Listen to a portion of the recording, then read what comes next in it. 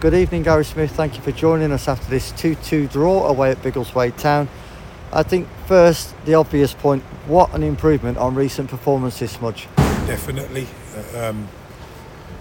I asked for a response, obviously, because, we know recent performances haven't been what they should be. So I have asked for that response along with Andy and Tom. And I think, you could see that today, the way we approached this game today. And I thought the boys were excellent. They put a shift and a half in on that pitch today, and we've gone in front twice. Unlucky not to have kept the lead, but then obviously when you go down to 10 men, it becomes really, really difficult. And it was backs to the walls, and we've had to make changes to sustain the pressure that we were under in that final 15-20 minutes. Like I said, I can't commend the boys enough for the effort and desire and work rate that they've shown tonight on that pitch. Brought two new players in, Liam Cross, Matt Stenson. Both shone in that first half.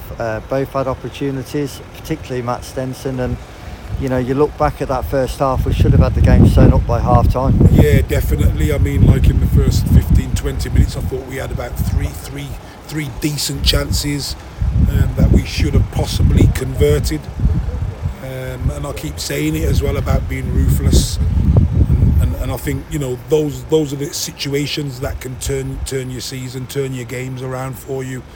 If you take those chances, those early chances, it becomes a different game then, and you're not hanging on at the end, trying to protect a point. Disappointed that we haven't converted the chances earlier in the first half, the ones that we had, but we fought hard. Yeah, that was really evident. Just can't seem to catch a break at the moment, Smudge. The frustration continues with yet more injuries. Stenson going off with an injury as well, a new lad tonight. Suspensions again now with Jack Thomas being sent off.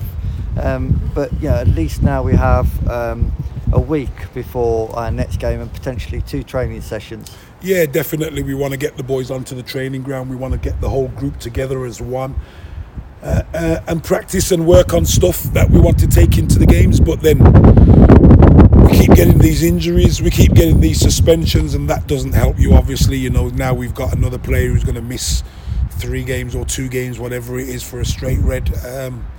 So it just makes things even more difficult, but that's not going to stop us from doing the stuff that we want to do on the training ground, and we'll keep working hard, and the boys will keep fighting. As you could see tonight, they really, they were proud to wear that shirt, and I thought the effort that they showed tonight was absolutely brilliant. So we've got some positives to take out of tonight's performance. And we will take it to the training ground, as I said, and then we'll work on stuff and we'll see how we progress from there. But yeah, definitely a positive on previous performances. Okay, Gary, thank you for your time. We'll catch up with you next Tuesday away at Alvechurch. Cheers, thank you.